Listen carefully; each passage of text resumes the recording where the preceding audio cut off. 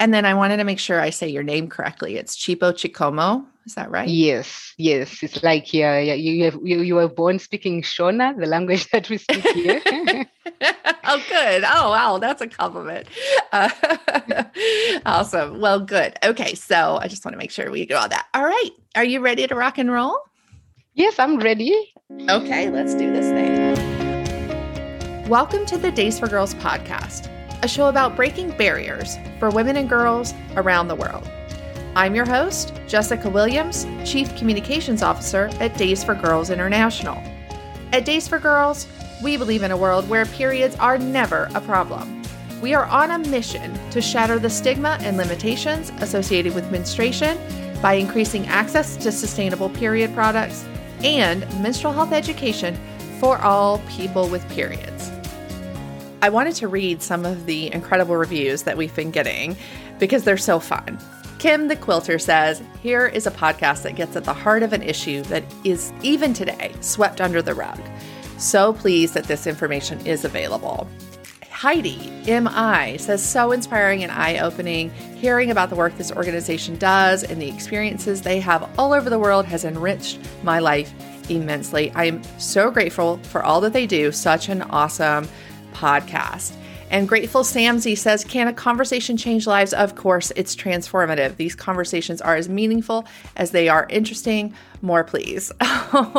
Thank you, everybody. We really appreciate all the incredible reviews. Thank you for your wonderful support. And please tell your friends. And if you haven't left a review, if you haven't subscribed, please do so today. It makes a huge difference. And do it on Apple iTunes if you can. This is where it really counts. Apple iTunes is the #1 podcast app in the world. The more ratings, reviews, and subscribes we get, the more people we reach. Today's guest is Chipo Chikomo, a leading social entrepreneur whose vision is to revolutionize the feminine hygiene industry.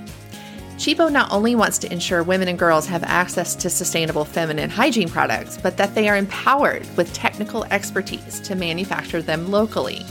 Her quest to empower women and girls saw her start her organization called Nanga Trust, which in the Shona language means the girls' bedroom.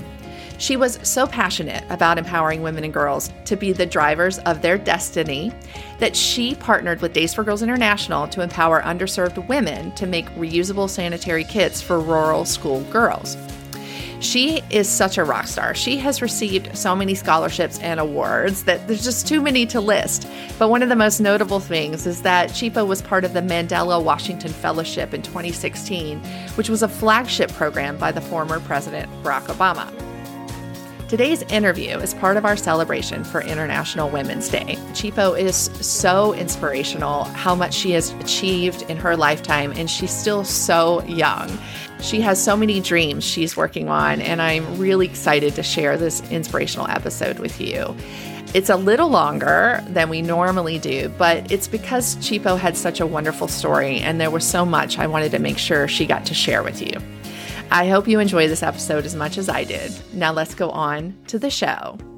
So, Chipo, I was telling you before we started the recording that you're quite a legend at Days for Girls. When I came on board last year, everybody said, have you talked to Chipo? She has this great story. She's so wonderful. And so I'm really looking forward to having this conversation with you and getting to know you. I'm deeply flattered that people are saying that about me. So yeah, let's just jump and get ready to hear more. Perfect. So let's start with this. How did you first learn about Days for Girls? How did Days for Girls International appear on your radar? You know what? It took me to actually come to the US to know about Days for Girls. So it's been quite a journey. I think with other people, it's a matter of a click of a button. They just Google and maybe they're sent in suggestions. But with me, I was selected for a fellowship program by the then President of the United States, President Barack Obama. So it's called the Mandela Washington Fellowship, and it selects, bright, upcoming young Africans to come to the US so that they can share experiences, build networks on things that they're working on or things that they're passionate about. So it's in hope that they're going to meet with different companies or organizations which they can build lasting relationships. So I had been, talking about this wild idea that I had then that I wanted to start, making washable sanitary towels. So people in my country didn't even know what I was talking about. We had this challenge where we are importing all our sanitary towels from different countries. And when they now come to Zimbabwe, they become very expensive for women and girls to afford them. So in terms of trying to negotiate the prices, we didn't know who to go to because the countries are either in another continent or you don't even know who to start contacting. So for me, it was, if we could start making our own pads in our country, then we're actually solving this challenge that we have in the country. And I was, pitching to different organizations that we could make washable sanitary towels, and they would be asking me, have you seen them? I'd never seen one. How do you want to make them if you don't even know about them? So one of the things that they did, it was they believed in what I was doing so much that at first I was given 2 grants. So I actually bought sewing machines and I didn't even know what I was going to sew. And then that's when I was also selected to come to the US. So I didn't even know what I was going to do, but I knew there were companies in the US. So I had Googled some of them, but I'd never come across Days for Girls. So when I was in the US, I was at the University of Iowa. That's when we're doing our business training. So I kept on, talking to my professors that, I'm looking for a company that we can work together because I want something, an organization that is like a social enterprise where we actually trained, because I don't want to be importing ready-made products, but we want to empower the communities back home with the skills to be able to make the products as well. And an organization that is empowering it's a win-win for all of us. So I kept on pitching, looking for referrals if they knew of any such organizations. And then one day we went to visit the University of Iowa hospitals, and one of the doctors, they had heard about Days for Girls, and they say, you know what, I know about this organization called Days for Girls, but I don't have the contacts. You just search for them, and I hope you'll be able to network and have a long-lasting partnership. And then that was it. I went and I Googled Days for Girls, got the contact details, made a phone call. I think I talked to someone at the reception, and then they directed me to Celeste. I said, you know what, I've come to the US and I cannot leave without, what I came here for. So I was looking for an organization like you. So I'd read up about Days for Girls. I was like, this is a perfect fit. So that was it. And there was, I think there was a team which was in Iowa. The next day they came to meet me. So I was actually looking for people that were around me, but we didn't know each other.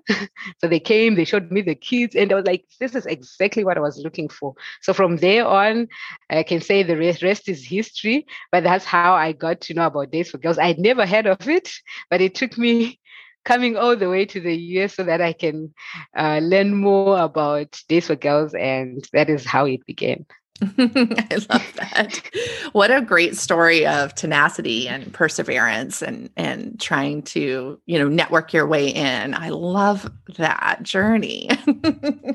Yeah. So take me back to that time. So you met Celeste and you're like, it's a perfect fit, and you're going back to Africa. So what did you do next? So we actually, I've never met Celeste. So it was via a telephone call that I made. So I think with the skills that they were teaching us, I was able to pitch maybe convincingly, such that the next day she had connected me to other people. So I'm really grateful for the program that I went to, so that we're taught how to, talk to different, people in an engaging way. So I've never met her, so it was via the telephone. So from there on, I came back home. I was just so excited to get the ball rolling.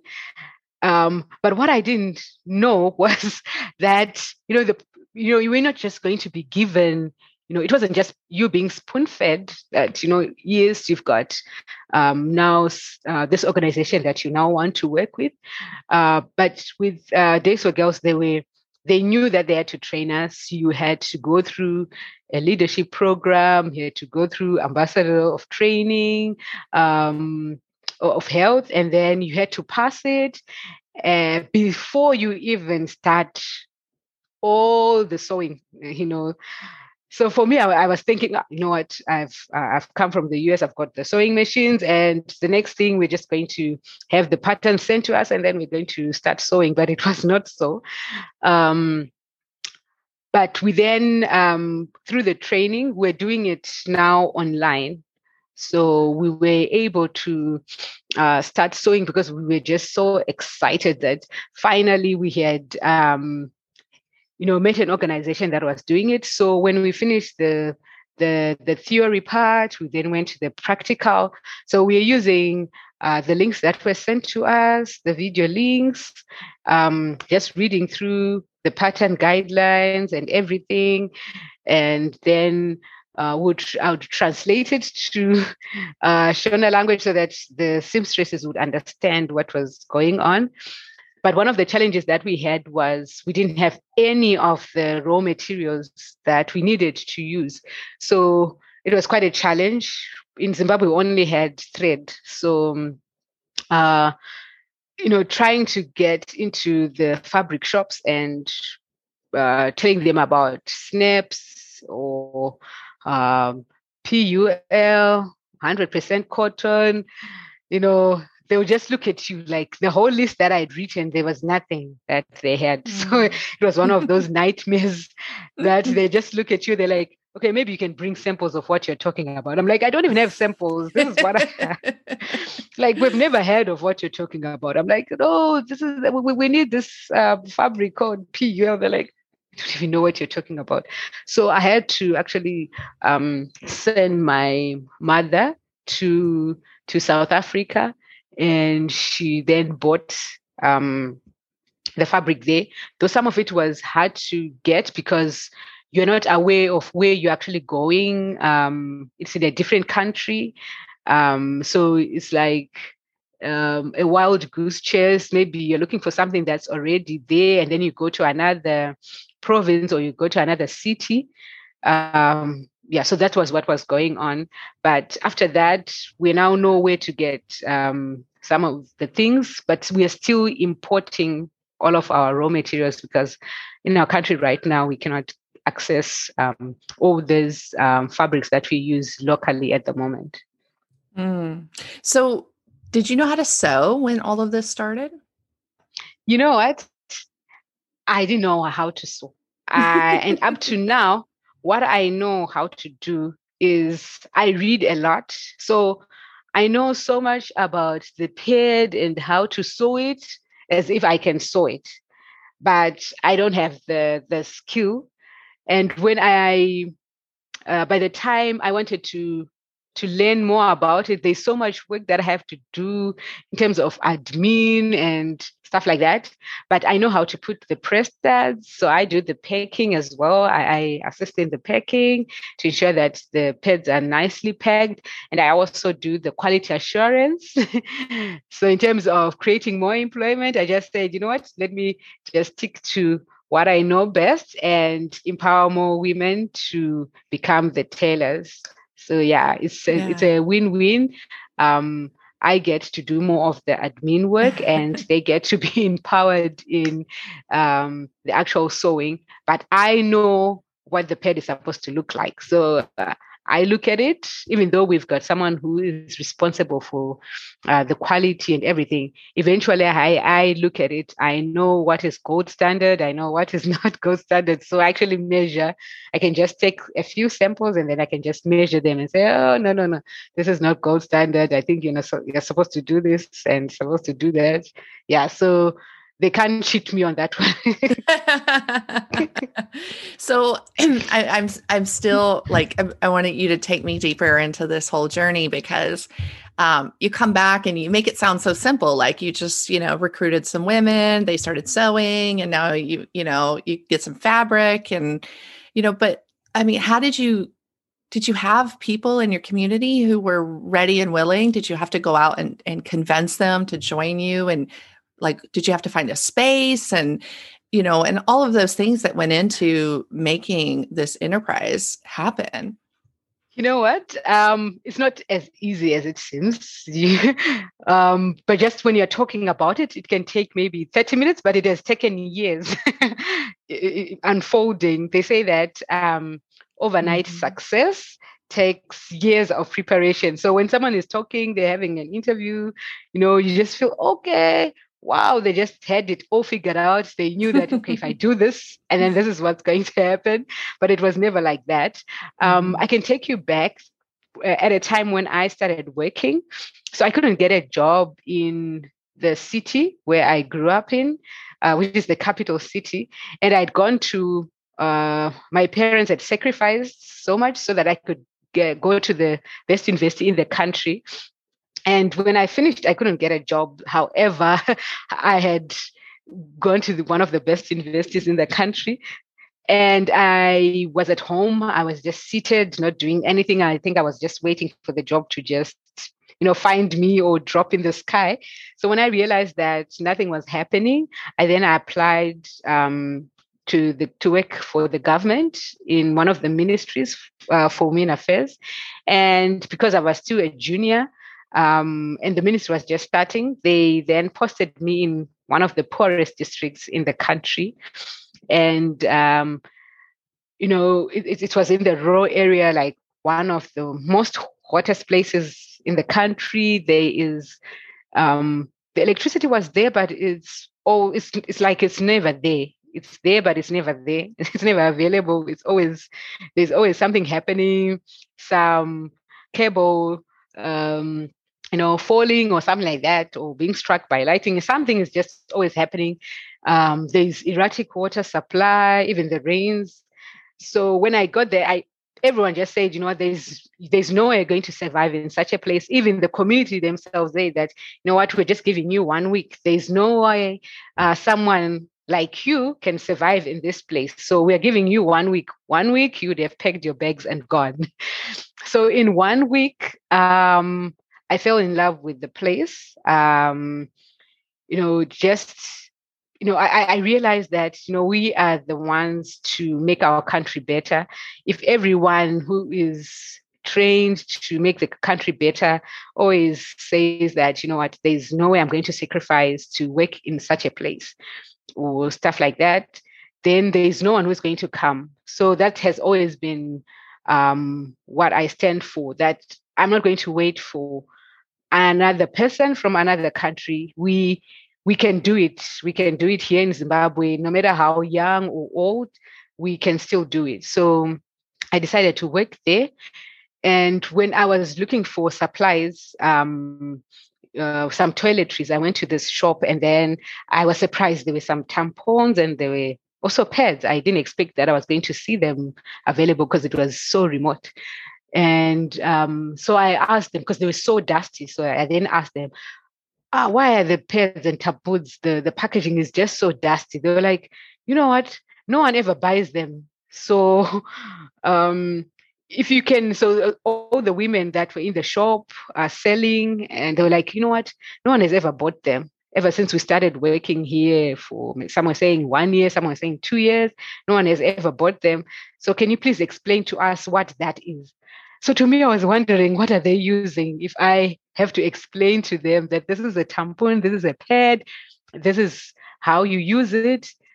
So I then bought my supplies. I explained to them that this is how you, this is what they're used for. They were like, you know what? We don't even know. We didn't even know that this is what they're used for, but they are selling the product.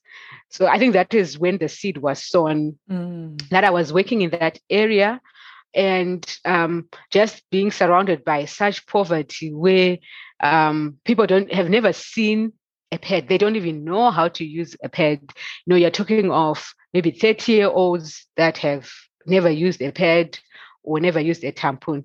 So that is when later on I then transferred and got another job in the city, but it never left me. I then just had, there were just so many stories that people were just talking about how some girls were not able to go to school because they didn't have sanitary towels. To be honest, I'd never had an experience where my parents could not afford to buy sanitary towels for me. However, what had happened was one of the triggers was it was something that wasn't given priority in my country. So I remember when I was 16 years old, I was writing my final national examination papers, and it was the first paper that I was writing. And I think because of the stress, the anxiety, everything going on, I just started my periods, and I didn't have any tampons that I had carried or pairs that I had carried. And I just had my book and my papers that I had just carried so that I could be able to just read and just write my exam. I didn't even have my bag. But I remembered we had a company, I think it was one of the companies that makes some pads that had come before and they trained us. So I'd been given a box of mini tampons. I think there were about 6 of them. They were in my blazer. So I just kept them there. So because I could not find somewhere to buy, you're at school, there's no way you're going to go out of school to go to the shops to go and buy the pads. So I wished that our schools would have maybe in the toilets where we could just access sanitary towels when you need them in emergency situations like the one that I had experienced. So that's when I started using tampons. But because I didn't even know how to use it, I think I just put it it didn't even reach where it was supposed to reach. Because I was so scared. So for the next 2 hours, I was writing my exams. I was in so much excruciating pain that I have never experienced in my life. I didn't even know what to do. Thank God I passed that exam, but it was just a horrendous experience. Oh man. Yeah, it was just so horrific. That's how I can say it. You've got something that is stuck in, and it's just so painful, Oh, girl, I have been there. I know. Because I don't know how to use it, and I didn't know who to ask, and I'm writing my exam. So, it's those things that when you look back, you're like, they were triggering you that, if I was experiencing some of those things, I'm sure so many girls and women are experiencing even worse. So when you just hear those stories, they were just constantly coming. And then people were having the paid drives where they're doing campaigns and then buying and donating. But I always thought this is not a sustainable solution to the challenge that we have. This is just not sustainable. We need to have a long-lasting solution where we have pads that are locally manufactured and that they are washable as well, so that we give options to girls on what they can use. So we have people coming to maybe various platforms and then they do campaigns. So for me, I was like, you know what? I want to solve this challenge differently from what I'm seeing, how people are going about it. I want to be in that space where we provide the product plus the health education, because it's something maybe that I lacked that led me not to be able to use the tampons that I'd been given correctly. And it's a topic that we never talked about. It's something that you cannot talk about. So there was just so many myths, stigma, misconceptions, that you have that you don't know who to ask and you cannot talk about it. So yeah, it was one of those situations that led me to start working on that. So I then left my job that I was working. So I was working for now I was now working for one of the Belgian governmental agencies in the country. And it was such a great job. So when I left that job, people thought I was crazy. I was mad. They're like, I was taking it too far. You're talking about pairs that you have never seen that you want to start making. So I was selected to go to India for a leadership course. So I went to India. Um, However, when I went there, I couldn't find companies that were making them then in India at that time. But I came with leadership skills, and they were willing to help me build this enterprise. They were just saying, you know what, we don't know what you're talking about, but we believe that it's going to be successful. We believe that you're going to do it, and it's going to be beneficial to the country. Yeah. I love it. I mean, I'm so impressed of like you overcame so many things to get where you are today, like people telling you you're crazy and people not knowing what you're talking about. And how did you become so courageous and like push through all of that adversity and all of those challenges? What drove you? You know what? The first thing is, I think, my background. I think you need to have something that you stand on. I'm a Christian, so one of the things is I meditate a lot, and I just believe that there are some things, some principles that you just need to stand on. If it's tenacity, if it's patience. So I just knew that anything good doesn't come easy. And there's some training that I need to go through. Maybe I'm like Joseph, I need to be first sold out or something like that, but I'm going through training. So I cannot just start something without the necessary knowledge on what I'm doing. So I always knew that, whatever is going on, even if it's delaying, but I'm learning a lot through that. So even if it means that I'm sacrificing my finances, that I will not have, the finances that I was comfortable with when I was working, but I know that I'm actually being exposed to some knowledge that I didn't have as well. Or I'm being exposed to some training or something that I didn't know at that time, or I'm having this network, building this network that I didn't have. So at first, actually, my family wasn't supportive at first. They were like, I think they were one of those people, people that are close to you because they see your potential. So it's not like they don't like what you're doing, but they don't want to see you get hurt because they will be there to now, wipe your tears. So at times they just try to cushion you from being too ambitious or something like that, or chasing the wind or something like that, because you are pitching to them something that they've never heard of. So at first they were thinking, I think Chipo has just lost it. She's just now going crazy.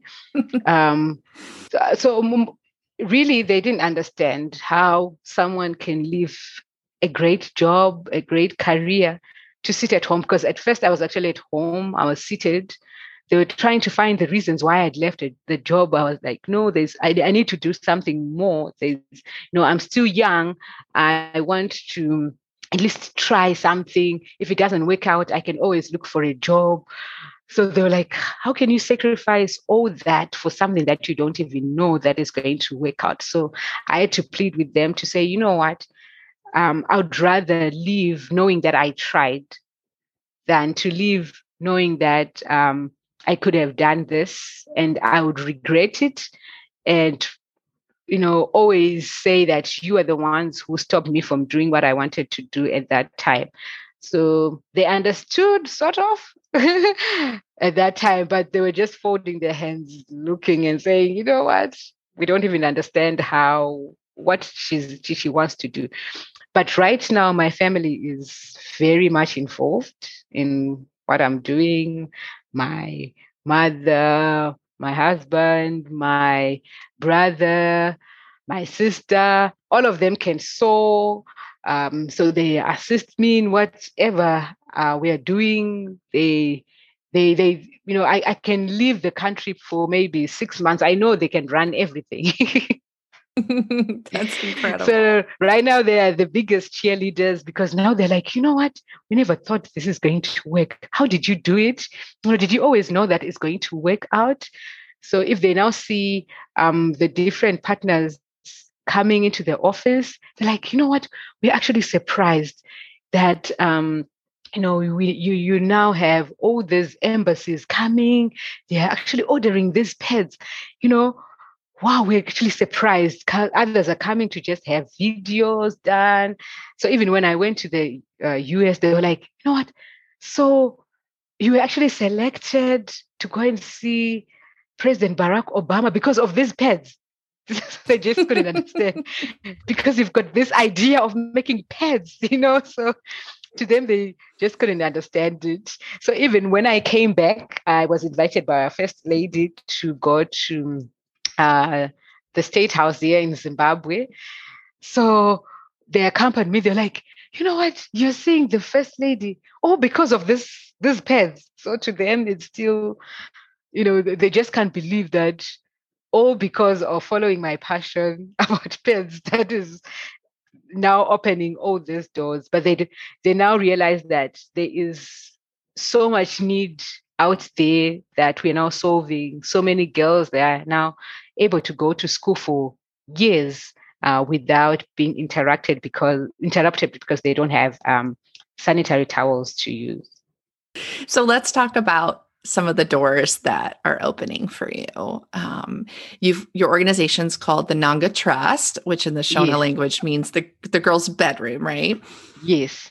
Okay, so let's talk about the organization, and I want to know, like, how many people work there, and what are some of the projects that you're currently working on or excited about, and what's your vision for the future? Okay, so currently we've got 10 people currently working, including myself. And then because of the COVID, the pandemic, we've had to have tailors work remotely. So we've got some tailors who we are working in the comfort of their homes. So they come, they cut out what they need to use, and then they sew. And then when they come, we just check what they're sewing. And then we've got now others who are working in the vicinity. So it's a walkable distance. They can always come at any time that they want to. So we've got flexible working hours because one of the things that has always been limiting women, especially from Africa, is because most of the conventional working hours are not favorable to most women to be able to come to work. Some of them need to leave home later when they have done all the household chores, sent the children to school, or cooked for their children. So at times they end up having challenges with their spouses because the spouses will be like, you know what, because you're going to work now, you're not able to cook for the children, you're not able to do the laundry. So we've got flexible working hours where the woman just comes anytime that they want to come to work. So they can spend the whole day without coming. They can spend 2 weeks without coming. We are not going to follow them up unless it's an emergency. We're not going to say, why are you not coming to work? However, what we do is we just pay how many they work, they make. So if it means they're going to be coming in the evenings, so others will be like, you know what, in the afternoon or during the day, I'm actually at my market store selling or doing whatever I want to do. And then I'm able to come in the evening. So be it. We are always open for them. If they want to come in the evening to 12 midnight, they can always come. So that's how we currently are working. And then with our partnerships, the first one was Kantari Institute, where I was trained in India. They believed in, they're one of the first people to believe in the vision, in what I wanted to do. So they're the ones that first gave me the seed funding to actually come and register when I got back home. They believed in the vision so much that they were like, you know what, you can go back home, buy machinery and stuff like that, so that you can at least try out your idea of what you want to do. And then from there on, it has been different organizations, like the US Embassy. They're the ones that selected me to go to the US. And even up to now, we have, they keep on following up to see where we are, whatever support we can get from there. From them. So monthly, we have Zoom meetings. We just had one just last week. So we've got Zoom meetings where we just discuss what we're doing, what further support they can, assist us with, so that we remain viable in some of the challenges that we're going through. So they are the ones that also made it possible through the US Embassy to get funding from the United States African Development Foundation, USADF. So they also gave me funding so that I could buy machinery and also some of the raw materials. When you first start, you've got all these errors. So they were willing, I'm very thankful that they were willing to walk me through my mistakes, because I started buying the wrong materials because I was just so passionate. So at times I would buy t-shirt material thinking that I'm going to start making the panties. And then later on, that's when I'll be told that you actually need a flossing machine to be able to make these panties that you have bought the t-shirt material for the panties for. And then all the first batch of the machines that we bought, they were domestic machines. So when we started producing more, they were always breaking. So we spent more time fixing them than actually doing the actual sewing. That's when later on, when we got again another grant from UNICEF and SNV, we were able now to buy the industrial machines. So those ones we can sew anytime, any day without them, breaking easily. So, most of these organizations, they were willing to just, let us make some of these mistakes and help us grow in those mistakes. So even with Days for Girls, they've been, very incredible in, just willing to work with us, from making our first pad, which wasn't gold standard, and, working with us through the whole process and ensuring that we get fabric in a country where we cannot get fabric, like Zimbabwe. So they're always connecting us. So all these organizations that we have been working with, they keep on working with us. Sometimes it's not financial, but it's just networking, referring to you to an opportunity that you can work with this organization, you can work with that person, so they've constantly been opening all those doors for us. Like right now, I think in Zimbabwe, I can safely say that we make the best pad. Quality-wise, when people look at it, they're like, you know what? This is just, the standard is just up there, It's export quality. It's, it's something that when a girl looks at it, they really would love to use the pad. So we are just so excited that there's been so many people who have been willing to walk with us through that process, such that we're able to now make such a pad. So we've also won awards, like the Environmental Management Authority of Zimbabwe. This is the largest governing authority in terms of the environment. So in 2019, we were given an award, one of the best eco innovations in the country. So you've got city councils being awarded awards if they came first in whatever they were doing. You've got different mining companies. So it's actually a huge platform to showcase what you're doing. So I think so far the journey is, we are now seeing the light at the end of the tunnel. There's still some challenges, but you know what? It's quite fulfilling. It's incredible. I love how far you've come. And, looking, let's say 10 years in the future, do you have an idea of where you would like to be and the impact you would like to have had?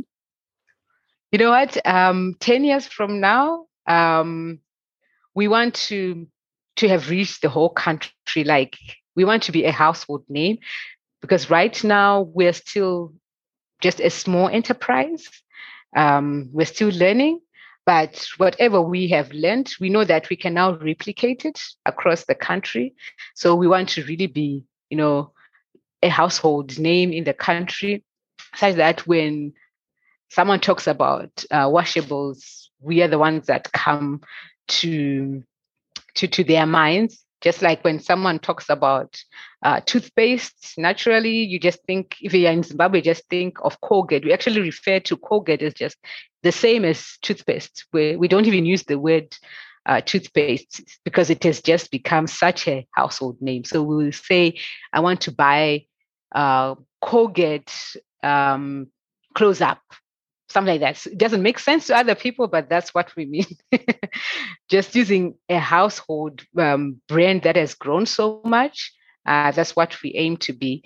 And we want to also be able to, when there's a disaster in another country, we also want to be able to send our kids to that country. Like when there was that blast in Lebanon last year, we want to be able not only to supply the needs of Zimbabwe, but also to supply the needs of the rest of Africa. So that is our dream that we have, and also to venture into other products as well.